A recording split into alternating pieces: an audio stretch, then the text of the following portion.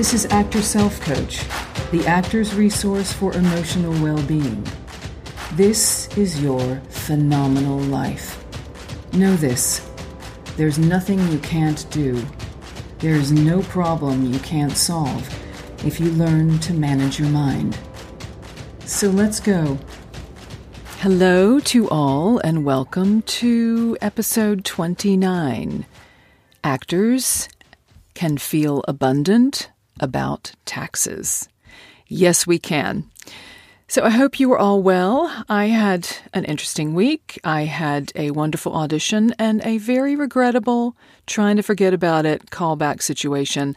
Let me paint a picture. Let's just say it involved a Zoom callback with my laptop perched on an ironing board, and I could not hear the reader. So you just guess how it went.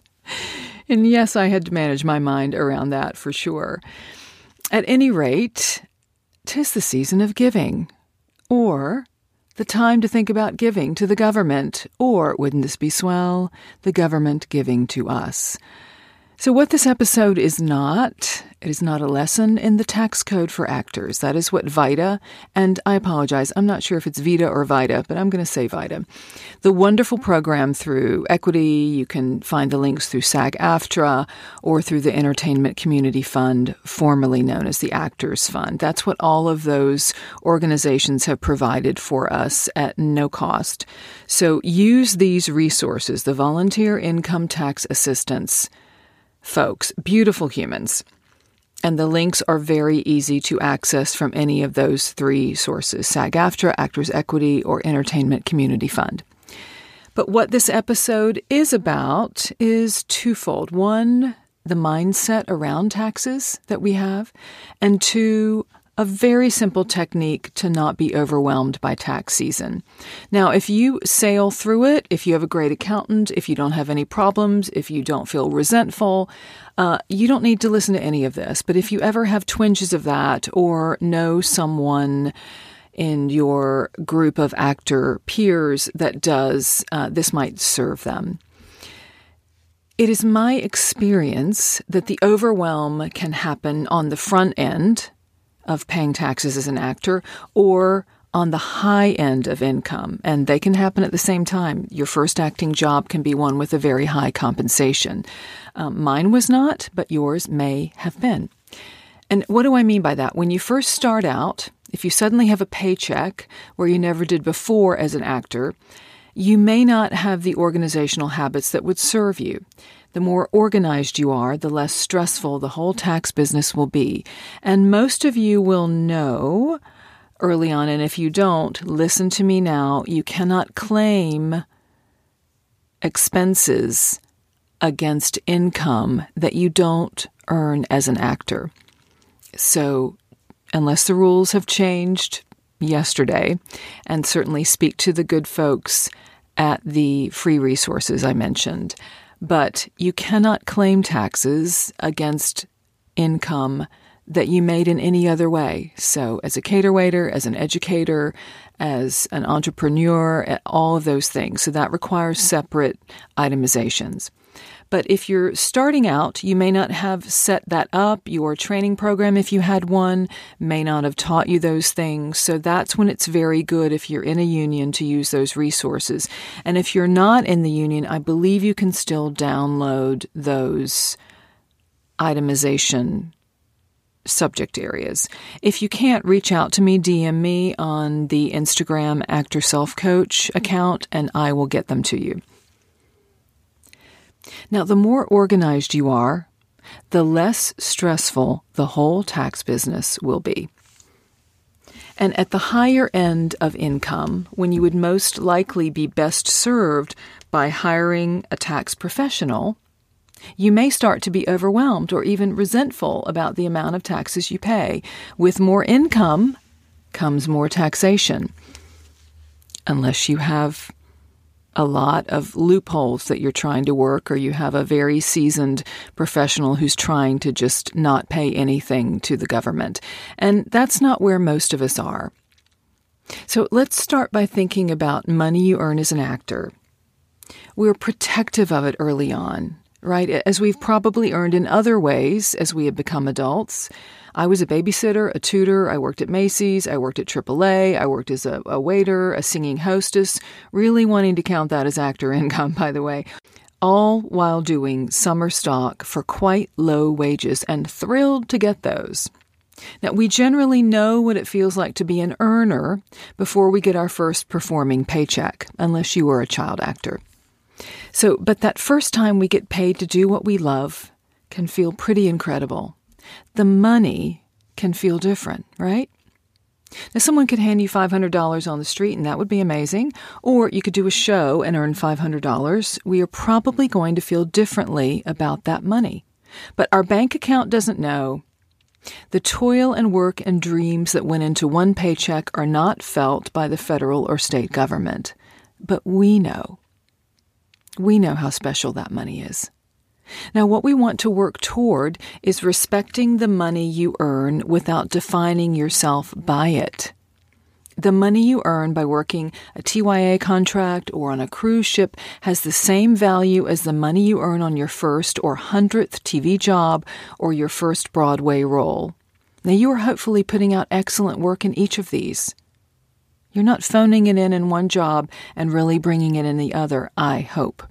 You are hopefully putting out excellent work each time, in each arena, right? Work with integrity. Whereas the world, and I'm generalizing here, but I think you may agree, the world has seemingly decided that the more you get paid, the better you must be at something. Now, most artists realize that is simplistic thinking and often absolutely wrong. Don't we all have crazy talented friends who never seem to have rent or who are always living paycheck to paycheck? I think we all have these people in our world. And we know them to be devoutly talented and have so much to give to the world. Now, a producing organization may be paying you a huge percentage of their whole budget, but the amount you receive could pale in comparison to working on a different show with a different budget where you were paid more. But the percentage of the overall budget paid to you is negligible. So try not to ever think of yourself as underpaid. That doesn't serve you to think of yourself as underpaid. Maybe reframe that in terms of what the producers have available to offer. Your paycheck may represent 80% of their entire budget. I have worked for theaters where 80% of their budget went to paying for the actors, or housing the actors, or paying that insurance, or union obligations, or bonding of actors. And in another production, your cut could represent less than 1% of the overall budget, and yet you could be paid much more. So if you think about the respect offered you, if that theater wanted you, if that organization wanted you, if that shoestring filming SAG waiver project that you want to do respects you enough to use as much of their precious money as they do, that means something, right? It's not always about the number going into your bank account. I mean, we want that too, right? We want to be well paid for the excellent work we do. But we don't have to get that every time, and most of us don't. It's just something to consider. And feel great that that company wanted what you offer enough to pay that portion of their budget to you. Just feel good about that. Now, if you want to feel abundant about money, that is in your control, no matter how much you are earning. Now, this isn't to say that you are a professional actor if you never earn. My friend, you have to earn money to be a professional. But you get to decide how much feels right for you based on your responsibilities and the market you're working in. So, taxes. Here we go. We all pay them. Again, unless you have very fancy lawyers and accountants who use every loophole available to advantage you. Most of us don't. And many of us don't want to. But I am firmly in the camp of wanting to support the community I live in, which also includes the county I live in. And I went to a public school, as did my sons. I drive on the paved roads, and my community buys land to protect open space, which is near and dear to my heart, with federal, state, and community funds. taxes are a way for us to support each other as well. Whenever any artist is in the ready lane, by which, as you original listeners know, and I love you dearly, that is the work lane where you are available for offers and bookings. You're in the ready lane. You're available to take a job. If those folks choose to file for unemployment, that funding comes from taxes other people, including yourself, when you were in the booked lane, supplied.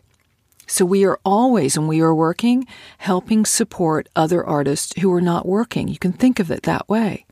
My taxes are going to pay to help that actor, that artist, make ends meet until they have their next job. If you, for any reason, begrudge paying taxes, I get it. Quite a few do. But you can choose to feel good about it and decide for yourself who is benefiting from that money. You might think, my tax money is paying to help subsidize this school program, or give a tax break to this theater, or help a single parent who has a health issue, or will pay for my grandma's Social Security. And feel great about that. You are contributing, and that is a beautiful thing. It is, in fact, a privilege to be able to pay taxes. It's a privilege to be making enough money to need to pay taxes. That means you are living above the poverty level. That means you are working, and any energy you might be expending in resenting paying them might be better used in creating new opportunities for your work or your family or your life. And it's your choice. Now, to the overwhelmed feeling some of us have around taxes. Now, this usually stems from lack of knowledge or lack of preparation, or both. And too many actors tell themselves the story that they are not good with numbers. Know that this is just a story and not a fact. So let's look at preparation. If you have one job in a year, it can be simpler. And there are years as performers where most of us have multiple jobs in multiple locations and have to file in various states. And nowadays, almost everything is online, and it wants us to stay online. It's actually very hard now to even get a paper form to fill out, I find. I recommend everyone who earns more than $20,000 annually as an actor use a professional tax preparer who is versed in industry taxes.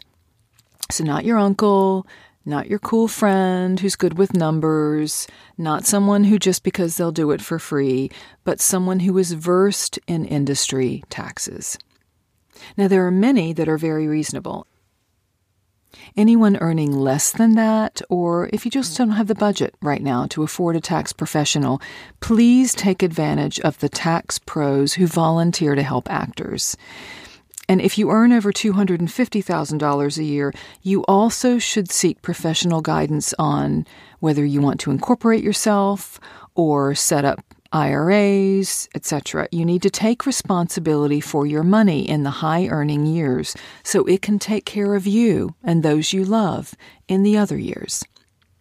But there are simple things you can do throughout the year so you feel prepared and therefore secure when it is tax season. In the old days, yes, there I go again in the old days, but there were several planners actors could purchase where you could log your auditions and your callbacks and your money spent on phone calls, and yes, we had to use payphones back in the day, and so on. And performers purchased them with every intention of filling them out regularly and being prepared, and it made you feel, I don't know, more like you were a business person. Look at me, I have receipts and records and dates on a page, and I don't think those planners exist anymore. Perhaps they do, and with the standard deduction offered since our last federal administration, the itemization of our federal taxes is less likely to be as relevant. However, it is still advisable in New York State, and it may be in the state where you reside. So that is job one. Know if these expenses are worth itemizing in your state of residence. And if you don't know, again, reach out to the VITA programs or the Entertainment Community Fund. They would love to help you. Now, here's a simple way to track your taxes and be in front of surprises, the not fun kind, and feel prepared and therefore not overwhelmed when it is time to file. And again, you may already have a system that works great for you. But if you don't, first, know who you are in terms of what you will actually do. If you are a paper person, and I am, I recommend having a dedicated box or drawer for your hard copy receipts, and then every year on your computer set up a separate folder labeled tax year, and then the year. So it would be tax year 2023 for this year. If you haven't done it and you want to go through your emails for last year, it would be tax year 2022. And then when you bring home a hard copy receipt, just toss it in the drawer or the box, and you don't have to think about it until next February, unless you pay quarterly estimated taxes. And you know who you are if you do. If you want to save yourself time next tax season, you can also write a few letters on each receipt so you'll know what category it falls into at a glance. For example, PR, you know what that means, or restaurant entertaining, or union dues, and you can just write PR or RE or union on that piece of paper, that receipt, that document, before you toss it in the drawer.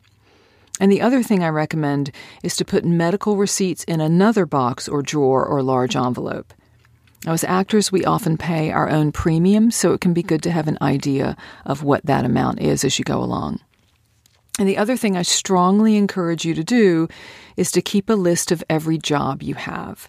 So if you work numerous jobs a year, you want to refer to that list to make sure you received all of your W-2s and 1099s. And you may think, oh, I'm not going to forget an acting job. But if you do those little one days on TV, which we love, or, even a reading where you might get $500 or $100, you need to just jot those down or keep them in the notes section of your phone, just so at the end of the year you don't forget something.